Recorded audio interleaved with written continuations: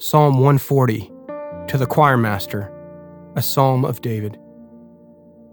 Deliver me, O Lord, from evil men. Preserve me from violent men who plan evil things in their heart and stir up wars continually.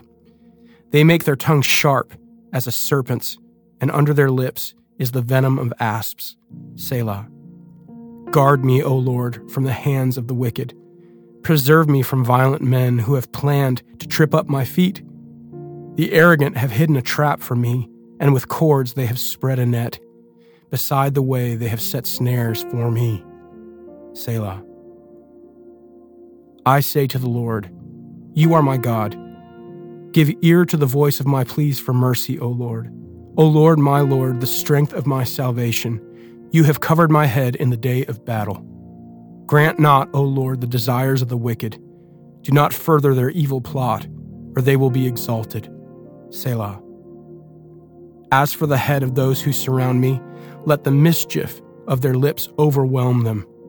Let burning coals fall upon them. Let them be cast into fire, into miry pits, no more to rise.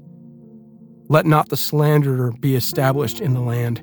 Let evil hunt down the violent man speedily.